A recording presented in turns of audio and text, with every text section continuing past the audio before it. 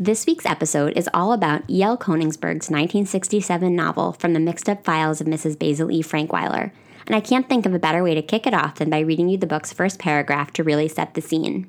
Claudia knew that she could never pull off the old-fashioned kind of running away. That is, running away in the heat of anger with a knapsack on her back. She didn't like discomfort. Even picnics were untidy and inconvenient, all of those insects and the sun melting the icing on the cupcakes. Therefore, she decided that her leaving home would not be just running away from somewhere, but would be running to somewhere. To a large place, a comfortable place, an indoor place, and preferably a beautiful place.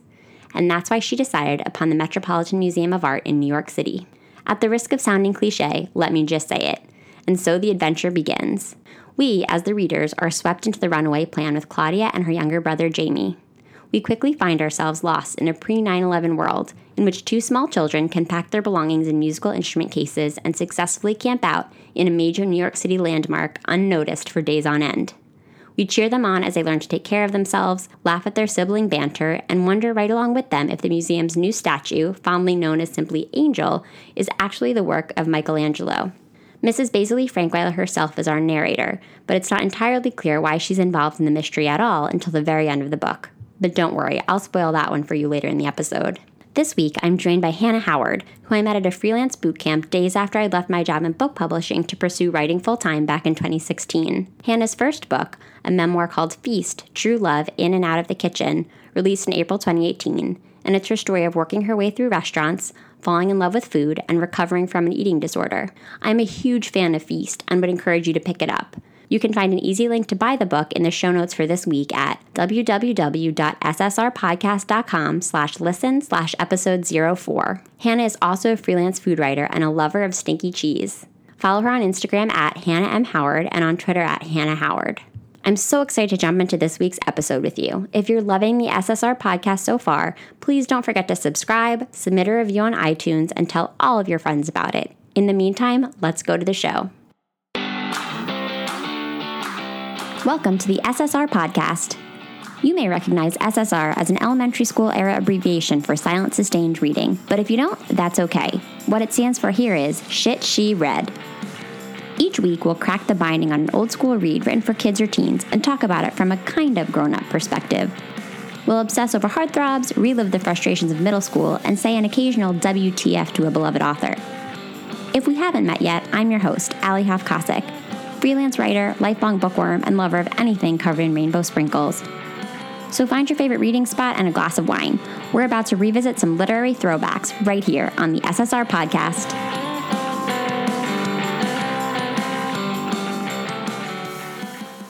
Hi, Hannah. Thank you so much for joining us on SSR today. Thank you for having me, Allie. I'm super excited to be here. I'm super excited about the book that you picked, although it has like the most complicated title to say of any of the books that I've done so far. So I'm going to try really hard not to get tripped up as we're recording. But today we're covering From the Mixed-Up Files of Mrs. Basil E. Frankweiler. And I'd love if you could talk a little bit about why you picked it. Like I said, I'm not complaining, but if you could talk a little bit about if this book had a special place in your heart before or if it was new to you, just kind of fill me in on your background with this novel. I definitely read this book as a kid, and I don't remember the exact age when I read it, but I do remember it made a really big impression on me. And one of the big impressions it made on me was that I was just a kid who was obsessed with New York. And this book made me even more obsessed with New York. It's such a celebration of the city. And I loved that about it. Right now, my memory of it was pretty vague until I reread it a few days ago. But just the name of it sparked that like magical feeling. And I remember that it really made a big impression on me. And I wanted to like check that out again and see if it held up and withstood the test of time. I have a similar sort of nostalgia associated with this book. This is one of the few books that I actually can like remember when I was reading it. I think I read it over a summer vacation. I was at my grandmother's house. This was one of my mom's favorite books as a kid, so she had told me that I should read it, and I remember sitting by my grandmother's pool, and I mean, I think you're a book lover like me, so you understand this. Like, I remember the smell of the pages of this particular book for some reason, and I was also really into New York, so I understand that association completely. Did you like it when you were a kid? Did it, because sometimes if my mom says I was going to love it, I went into it wanting to prove her wrong. So. I don't think I went into it wanting to prove my mom wrong, and I know that I loved it. I think I devoured it in 2 days on summer vacation. It was one of those for me. For those listening who haven't read it, it's about two siblings who run away from home, and we'll get into all of this as we talk more, but they run away from home. They run away to the Metropolitan Museum of Art in New York City, where they hide out for a week, which in itself is like the most magical premise ever. Yes. And they kind of get involved in this art history mystery that brings them into the world and into the orbit of Mrs. Basil E. Frankweiler. And we learn more about her over the course of the book. Hannah, I'd love if we could talk about like your initial impressions as you jump back into this book. We meet the main character, Claudia, really early on, and I think we get a sense of her within the first few pages. So what were your vibes on Claudia initially, and was she the way you remembered her? Yeah. Well, from the opening first sentences, we learn that Claudia wants to run away, but she doesn't like the outside, and she doesn't like when it's too hot or too messy or too buggy, and so she has to run away in a very particular way. And so I like that she's kind of a snob, and she is. She is not going to run away without doing it in the most perfect possible way. And I think I kind of relate to that. I share that perfectionism streak. I really like her. I mean, she's no nonsense. She's really smart. She is not afraid to say that she's a really good planner and demonstrate that to us as readers. She plans this whole trip with her brother.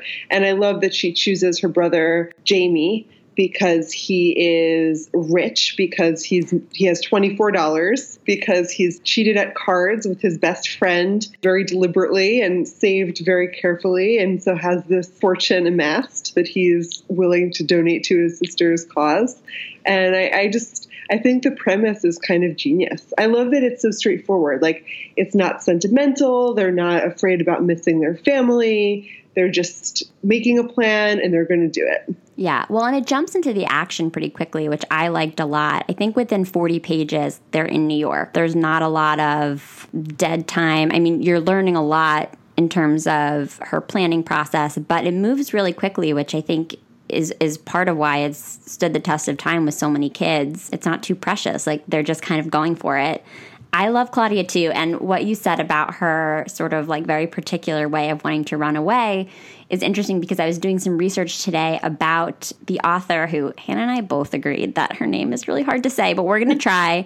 The author is E.L. Koenigsberg, and the author had 3 primary inspirations in writing this book, one of which was that her children spent like a whole day at a picnic in Yellowstone National Park complaining about how hot it was and how dirty it was. And she was joking with them that, oh, if you kids were ever going to run away from home, it would have to be the most elegant way to run away. That was kind of one of the nuggets of inspiration that led to this plot. I love that. I didn't read that. I was poking around a little bit, and I read about her being moved by seeing this piece of popcorn on a chair in the Met, and that one piece of stray popcorn, I guess, made quite a lasting impression on her, and she kind of wove some of the story from, where did that popcorn come from? Yeah. Who are the popcorn offenders? Yeah. Which is such a great question to answer, yeah. And I'm sure you as a writer, things like that are just really interesting in terms of how stories are inspired. I love Claudia. I love Jamie. I think my favorite thing about Jamie, and maybe this was just the way that I read it, was early on when Claudia was describing it, I kind of imagined him as this like super straight-laced, kind of serious little brother because he had all of this money. And then we find out that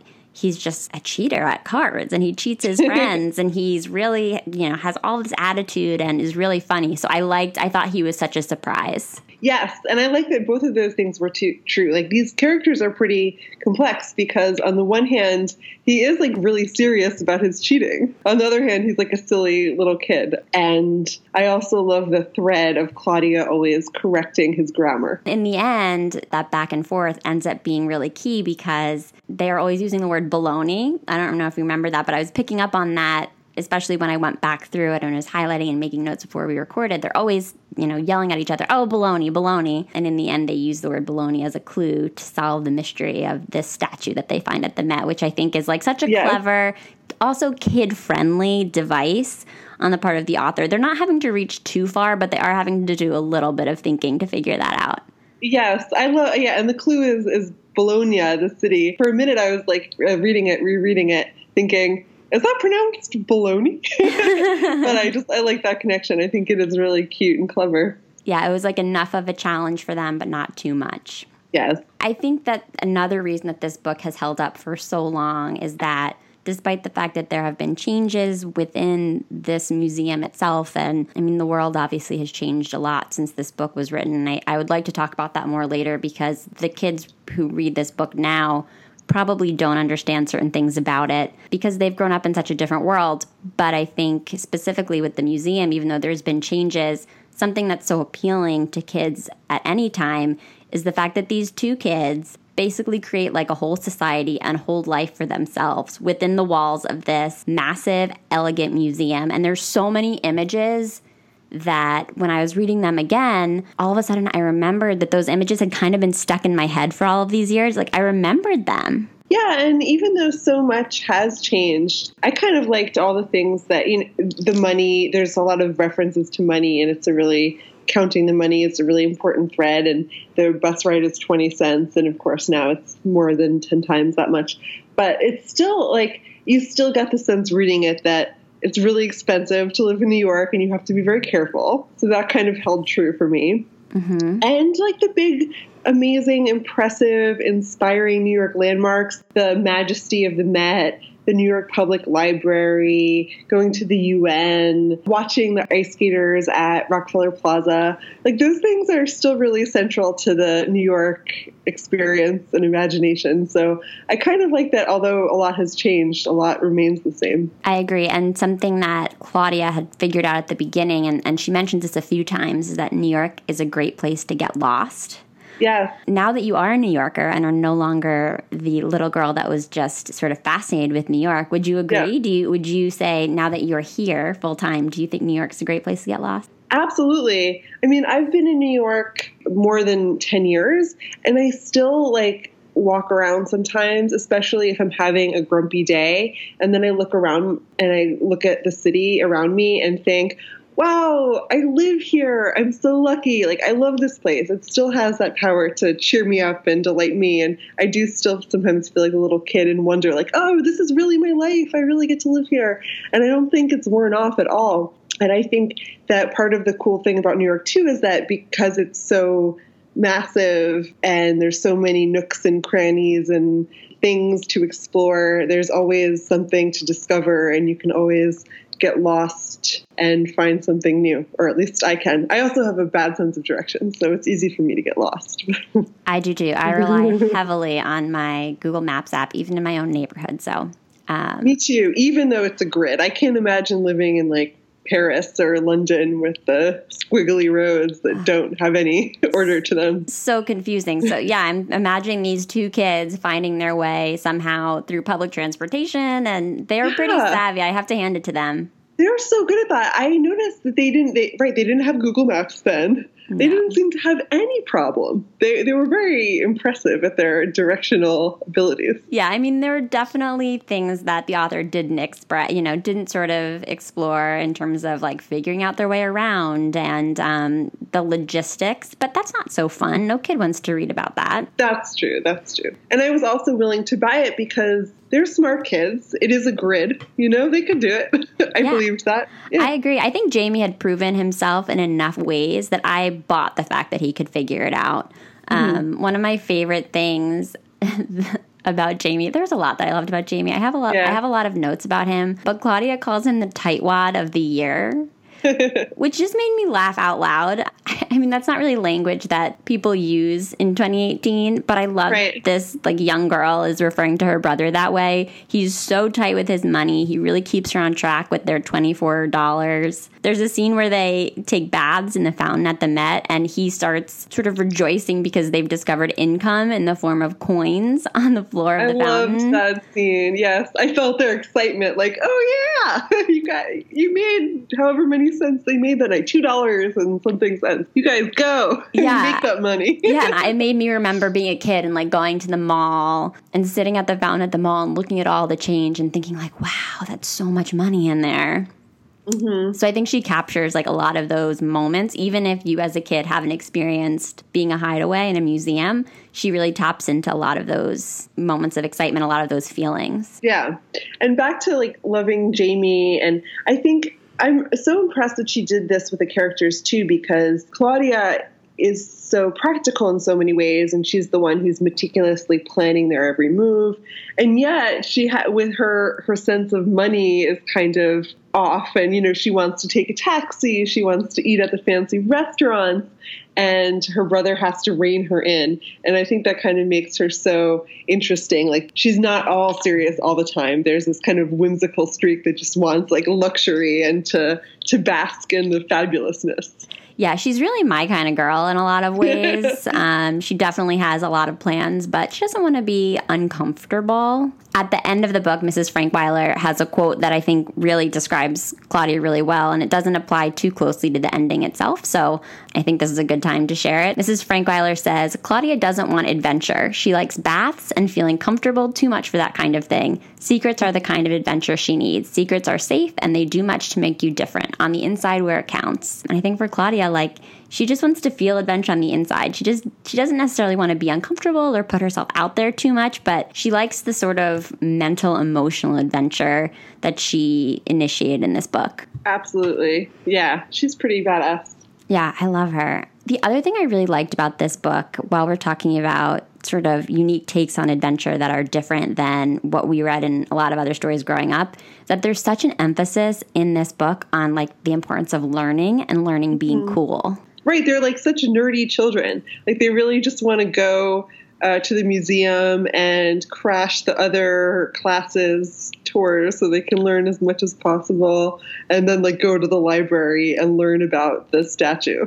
I love that. I mean, that's like their big goal. But they make it really, like, as a reader, it's so interesting and exciting and juicy, even though all these pursuits are very like academic. And I think as kind of a nerdy kid, I loved that so much. Yeah. Like, she doesn't even take a day off. The first day that they get there, she hatches this plan where every day they're going to go to a new wing of the museum and they're going to learn everything there is to learn about that wing. Yes. I thought it was you got to maximize the time at the museum. Yes. Exactly. I loved it. Yeah. I mean, I thought it was cool. Like, she wanted to run away, but at no point she was like, oh, I don't want to go to school anymore. Again, as sort of a nerdy kid myself too, I was like, I probably would have done the same thing if I'm being honest. Yeah, and I think like the museum is kind of a microcosm of New York, where there's like so much history, so many different cultures, so many rich experiences, and she wants to soak it all up.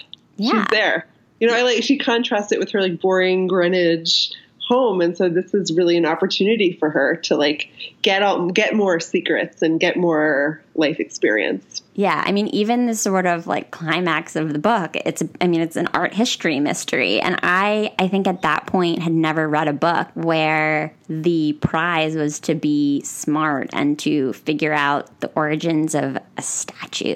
To me, that was so cool. It was just such a different take on adventure for me at that time. Definitely. It was new to me too. And just the sincerity and the genuineness is really lovely. Yeah, it's a very earnest book, I think, but not in an annoying way. It doesn't feel overly earnest. You sense their excitement about things. You sense their curiosity about the world. They're so resourceful, and it's exciting to like be part of the journey with them. Yes.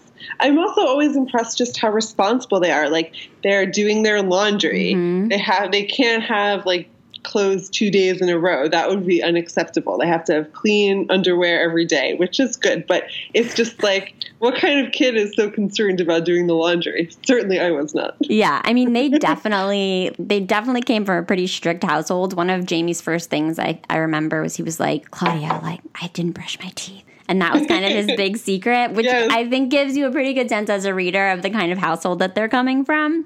Mm-hmm. But yeah, they were super responsible, and even sort of buffering their hiding spots, 10 minutes on each end of the time that they knew that they needed to hide out. Yes. They added that extra time to make sure they wouldn't get caught, although they had some run-ins. They would stand on those toilet bowls and hide in the stalls, and they were just so thoughtful. They cracked the doors in the stalls so it wouldn't be suspicious. They really, had it dialed in. Yeah, and I got that sense about Claudia especially, that she wasn't going to do anything half-assed. So, this was really buttoned up and really an impressive operation for sure. Yeah, I kind of wish she'd had some more close calls. Like Jamie has a close call when he's supposed to be hiding from security in the bathroom, and he handles it sort of mischievously and makes a joke about oh, my mother always says I came from heaven when they ask where he came from.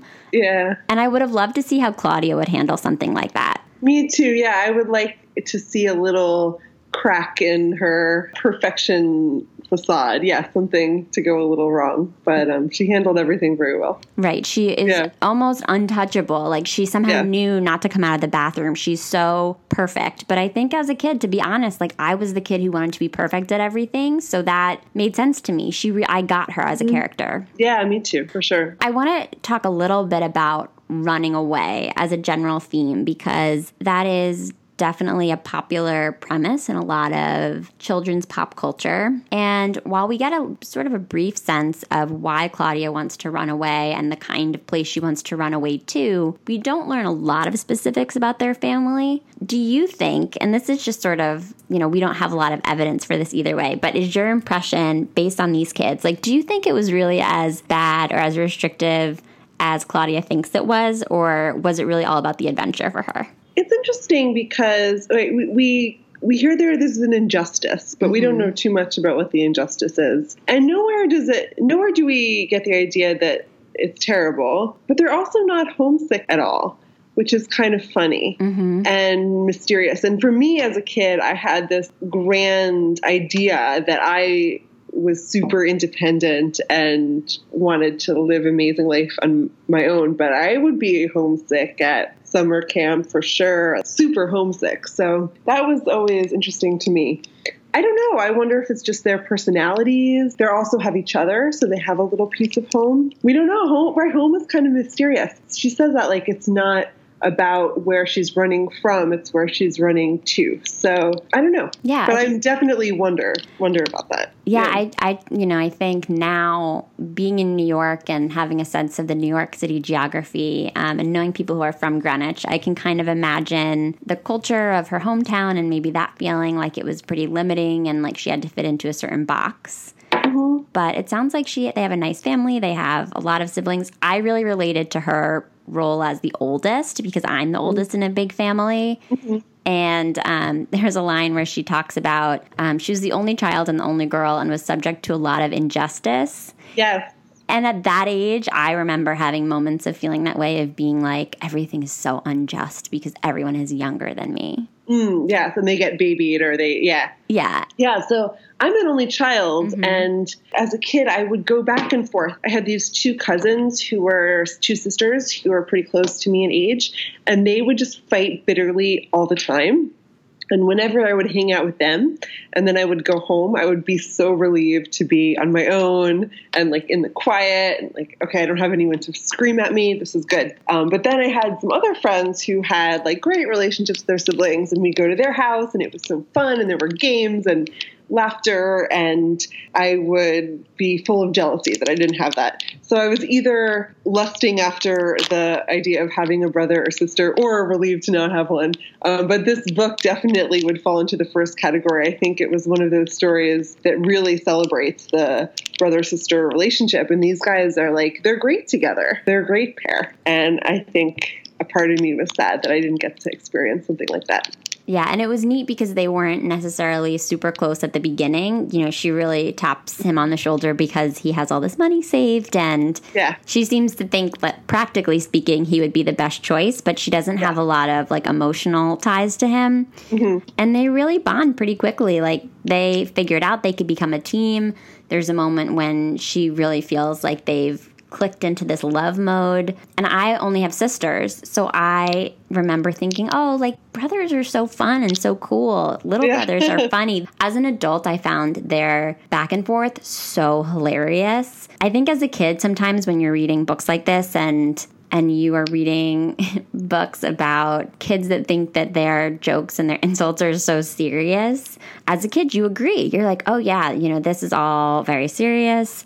But as an adult, I was like, what you guys are saying is ridiculous and just silly and making me laugh. The tightwad comment cracked me up. There were just a lot of moments where I couldn't stop laughing because they were taking themselves so seriously in their conversations with each other. But it was just really funny from an adult perspective. Yes, they always start out bickering, but they always end up agreeing. And, you know, ultimately they're like great teammates. Split up those responsibilities at the beginning, that Jamie is going to be in charge of the money and Claudia is going to be in charge of everything else. And they're both like happy with that because that's what they're good at. Rarely in my observation has it been so easy to be like, this is my forte, this is your forte, and that's that. Yeah, I almost feel sort of badly for their siblings after these two come home because I have a feeling that it's going to be like Jamie and Claudia against the world moving forward. Oh, yeah. And their siblings are never going to stop hearing the end of this story. Oh, never. All the adventures that they had, the way that they survived on their own. They went to the automat. I loved the automat scenes, by the way. Anytime they talked about what they were going to eat, and again, I don't know if I was, as a kid, fascinated by the idea of having a choice about what you're going to eat. Yeah. I thought that was so cool. Yes. At the beginning, I love how Jamie gets a cheese sandwich for breakfast and Claudia's disapproving because it's not breakfast food. But then the next day they're hungry and they order like mac and cheese and a whole bunch of other things. So it's just the experience is loosening her up a little bit. Yeah. She's going to concede that. I love the food scenes too. And just thinking about what the automat would be like in New York in 1967.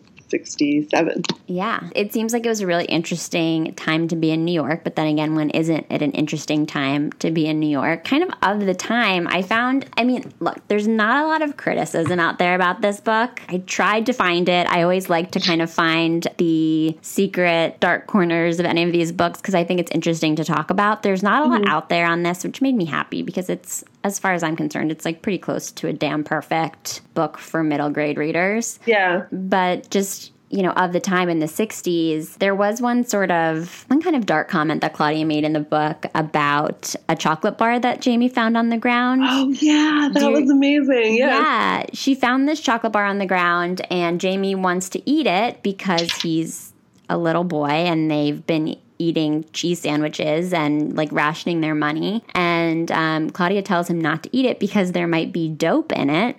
Yes. Which at the time, I imagine, like in the 60s in New York, there probably was a lot of conversation about that kind of thing. And the one piece of criticism that I found while I was researching from Mixed Up Files for this recording is that I guess one person is on record taking issue with this mention. Okay. It came to E.L. Konigsberg in 1993, so decades later. So I do think maybe there is more of a puritanical vibe in the country. What was the issue? That the dope shouldn't have been there at all? Yeah, the issue was that the dope should not have been mentioned at all in the book, which is hilarious now given like what kids are exposed to. The fact that there was like one sort of passing mention of dope in a chocolate bar. But I love E.L. Konigsberg because she responded to the letter by referencing another letter that she'd gotten from a reader in which a little girl wrote the author and said, "I liked when Claudia wanted to be a heroine. I thought that was only a drug, but now I know it means a girl hero." So, wow. So E.L. Konigsberg quoted that letter and responded to her critic. and said, would the reviewer who in 1967 was offended by my brief reference to drugs be equally offended by a young reader who needs an explanation for heroin, but not heroin? So I love that she snapped back at her critic in that way. And as far as I can tell, it was like an open closed case. There wasn't a lot of uproar about the dope chocolate bar, and I'm happy for that. Well, it kind of echoed as a kid in the 90s, all those like scare tactic, anti-drug, anti-tobacco messages that we got in school and everywhere. Claudia had got that fear from somewhere. Like, you eat a dope chocolate bar and you're hooked for life, and it's all downhill from there. And I feel like that was kind of the drug education that I was fed. Yeah. Did your parents check your Halloween candy? Because my dad definitely did. They probably did. I'm not I really lived in sure. Baltimore. I don't really know what that entailed, because maybe it was just his excuse to like steal some of my have the best ones, peanut butter cups. Exactly. Yeah, those are the best ones. Yeah, there was always this process where he'd be like, "You can't have any. I have to check it." Maybe he just wanted to make sure it was all still in packaging, but that was definitely a thing when we were growing up. So an interesting callback to the dope chocolate bar from the Mixed Up Files of Mrs. Basil E. Frankweiler. Yes. Oh, I love E.L. Koenigsberg so much. It is worth mentioning that this was her first book. She was a stay-at-home mom. She had 3 kids. And she went on to write 21 novels after this book. She won 2 Newbery medals. Like, she was a big deal, and this was what kicked off her career. Yes, and rightfully so. It's so good. I was reading her note 35 years later at the end of the book. Mm-hmm. And then I saw she died a few years after that, and I felt very sad, just because she's so amazing, and she didn't get to see the 50th anniversary of this book. Yeah. She and her legacy in this book have become so tied to the Met, and I think New York in general. I read something somewhere, and I think it was actually part of the book, where people who work at the Met get so many questions to this day about the book, and kid visitors in particular all want to know where Angel is, which is the name of the statue. There was never any such statue. There's never a Michelangelo statue at the Met. But it is pretty cool that this book has taken hold in so many children's lives. That being said, I do think we should talk a little bit more about the statue. Okay. The statue ends up being such a focus of the book because it really accelerates, I think, Claudia and Jamie's personal growth. It's not really about the statue.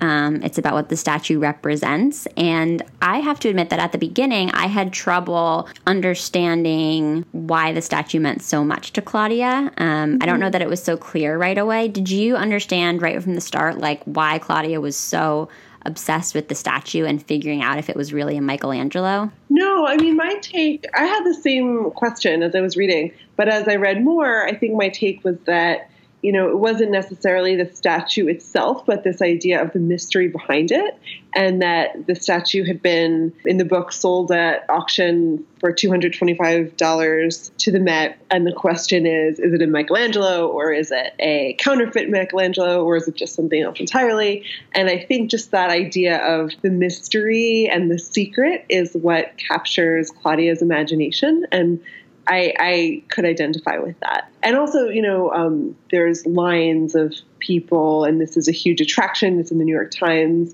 And so just the general excitement from the public around it is really mysterious and cool.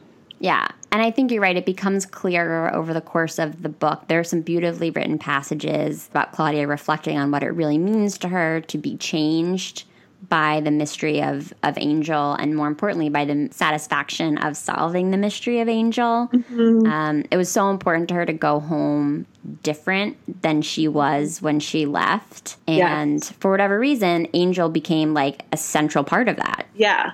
I also love the idea that since they were living at the Met, so they were living with Angel, mm-hmm. they had this different relationship than anyone else had with Angel, and that allowed them insights into Angel's true being. And I love that, they talked about, I guess she had heard that line, the way to know someone is to live with them, and they were roommates, And I liked that she felt like she had that unique insight into the true Angel. That was cool.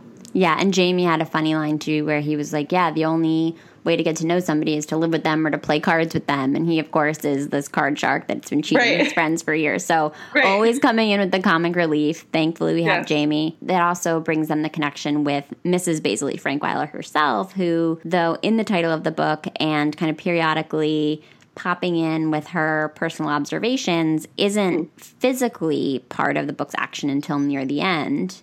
Right. Which I liked. It builds some sense of mystery over the course of the book, especially because she is the narrator, but largely a passive narrator. Right. So you're kind of waiting for her to make her entrance. Yeah, I think that's like a really cool tool. I was like noticing that as a writer who's always reading things like, how did I do that? So she's narrating this in the first person with these occasional references to, I guess, as addressed to her lawyer, right? Mm-hmm. But then most of it is from the close point of view of Claudia, and then once in a while it switches to Mrs. Basil E. Frankweiler, and then once in a while we get into Jamie's head too. So I kind of feel like she did that really adeptly, really beautifully. Yeah, it was really smooth. I kept finding myself forgetting that Claudia wasn't the narrator. Right, because we know her so well. We know her and we're so in her head. Yeah. You don't really even know until the end why Mrs. Basil E. Frankweiler understands what was going on in Claudia's head so much, but it turns out that Claudia and Jamie end up giving her this full account of their adventure in order to settle the matter of who's going to get the sketch that Mrs. Basil E. Frankweiler, it's so hard to say, in order to settle the matter of like who's going to get the sketch that she has of Angel. She kind of forces them to divulge all the secrets of what they've been up to since they've run away. What did you think of that encounter?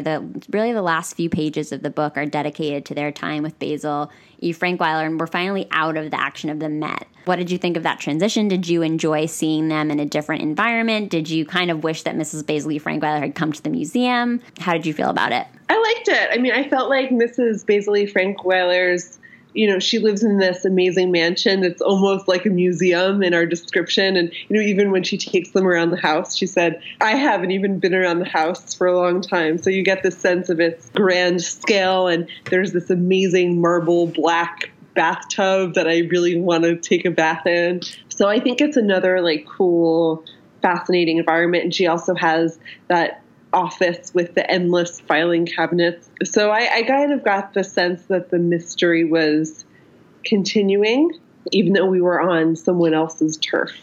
So I liked it. I agree. And I thought she was such an interesting character. And one of my favorite things about her, and I think this is part of why she worked so well as a narrator throughout, is she really understood the kids, especially Claudia. Like, she saw them for who they really were.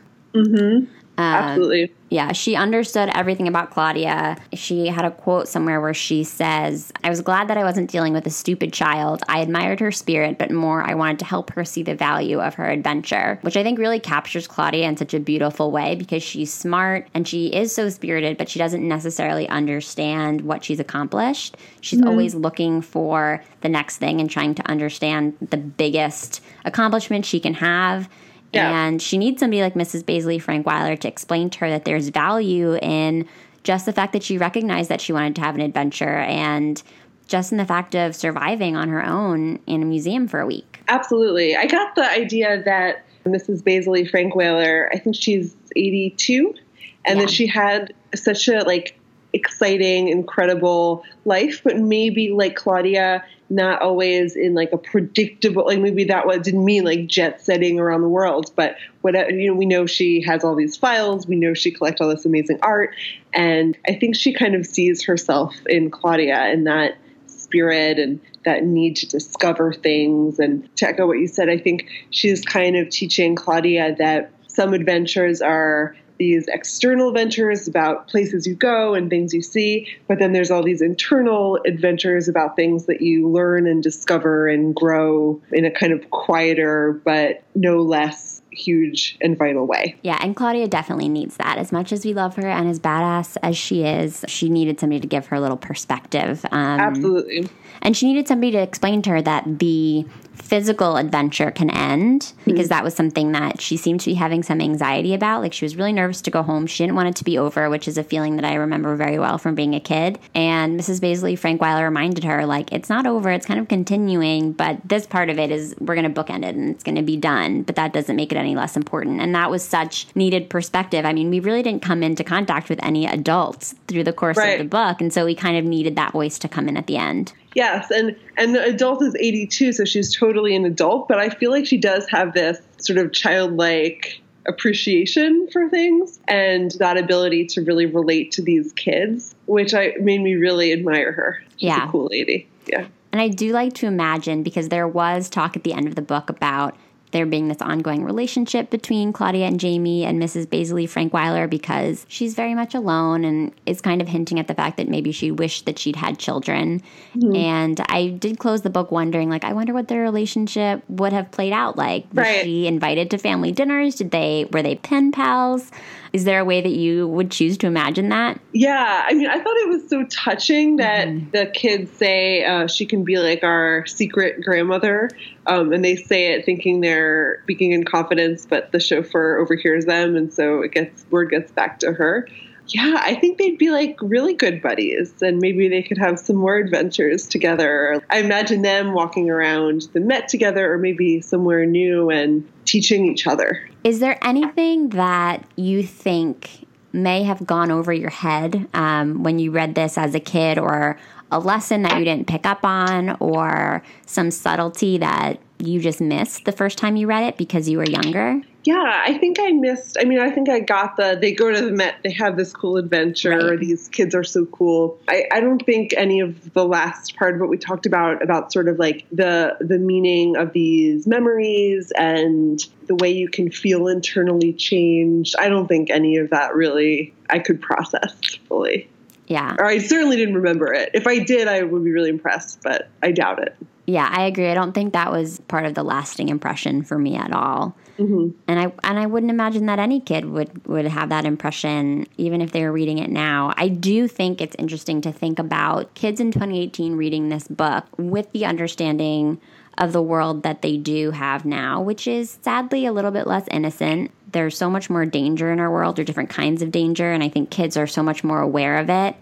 And it makes me sad thinking that kids might read a book like this, which has this premise about two kids that are on their own for a week in New York City, making their own decisions, paying for things as they see fit, not being found by their parents for a week. And obviously an element of that is just fantasy and is part of the adventure, and I think that's great. But it does make me kind of sad thinking that kids today might read that and sort of write all of that off as so silly that they can't get into the magic of it. Right. I mean, my mom grew up in Queens in Sunnyside, and she took the subway by herself, and she was a really young kid and did all these things. And yeah, I don't know. It's a different world, but we would also be able to find our children with our smartphones in like a minute. And yeah, exactly. And then there's some, of course, like there's something good for it, because you don't really want your kids to be lost in New York City for a week. That's not a real happy story in real life. On the other hand, it is romantic and magical.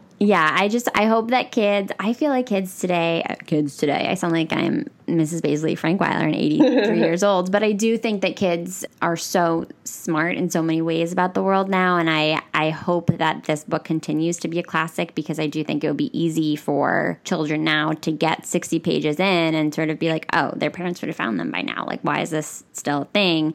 And miss some of those good feelings that this book gave me the first time around. And I hope that that's not the case, because it is. I hope so too. Yeah, I mean, kids are just reading it in a much different world even than we read it in. So, although I also hear, I mean, I don't have kids, so I don't really know, but that, you know, now that kids have their own little worlds on their phones, I've heard about some teenagers being less kind of adventurous. And I mean, when I was a teenager, I was just so eager to have my own life, my own world that had nothing to do with my parents.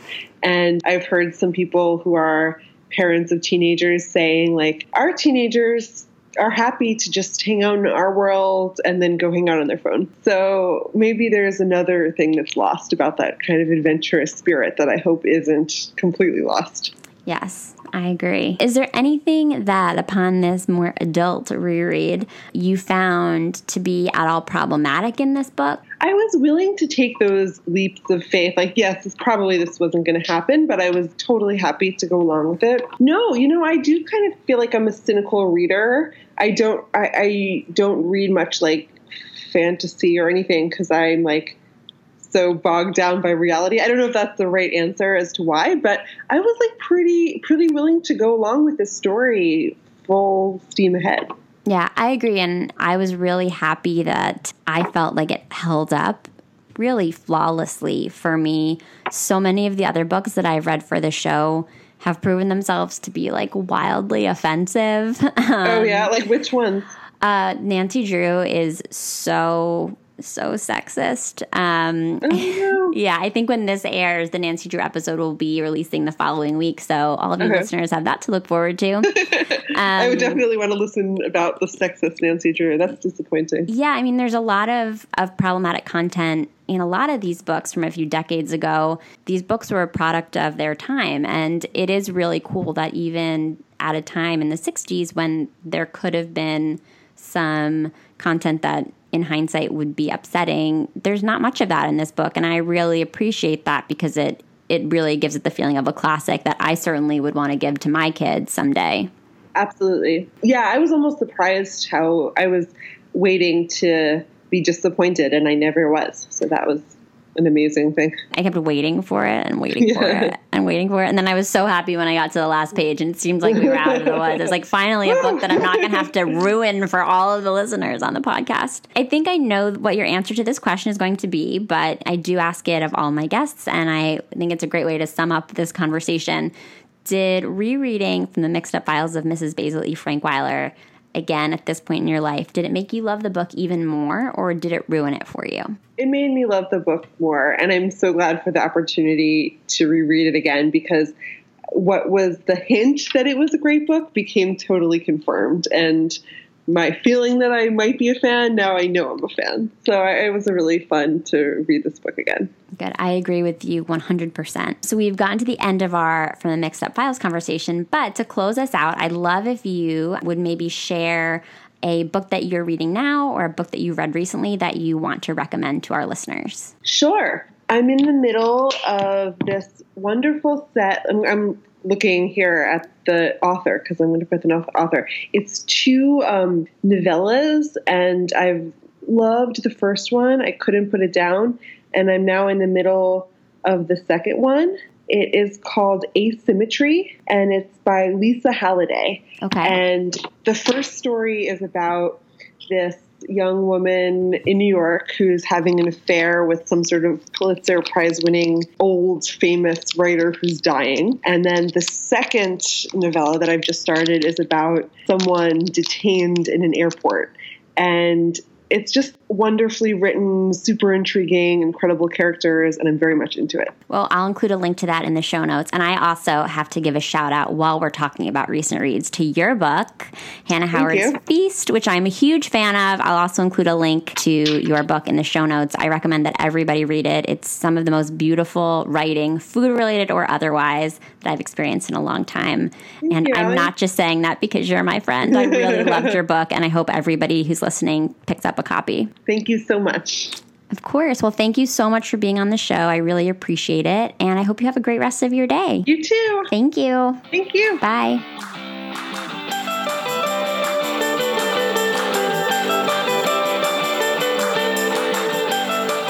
Thanks so much for listening to the SSR Podcast.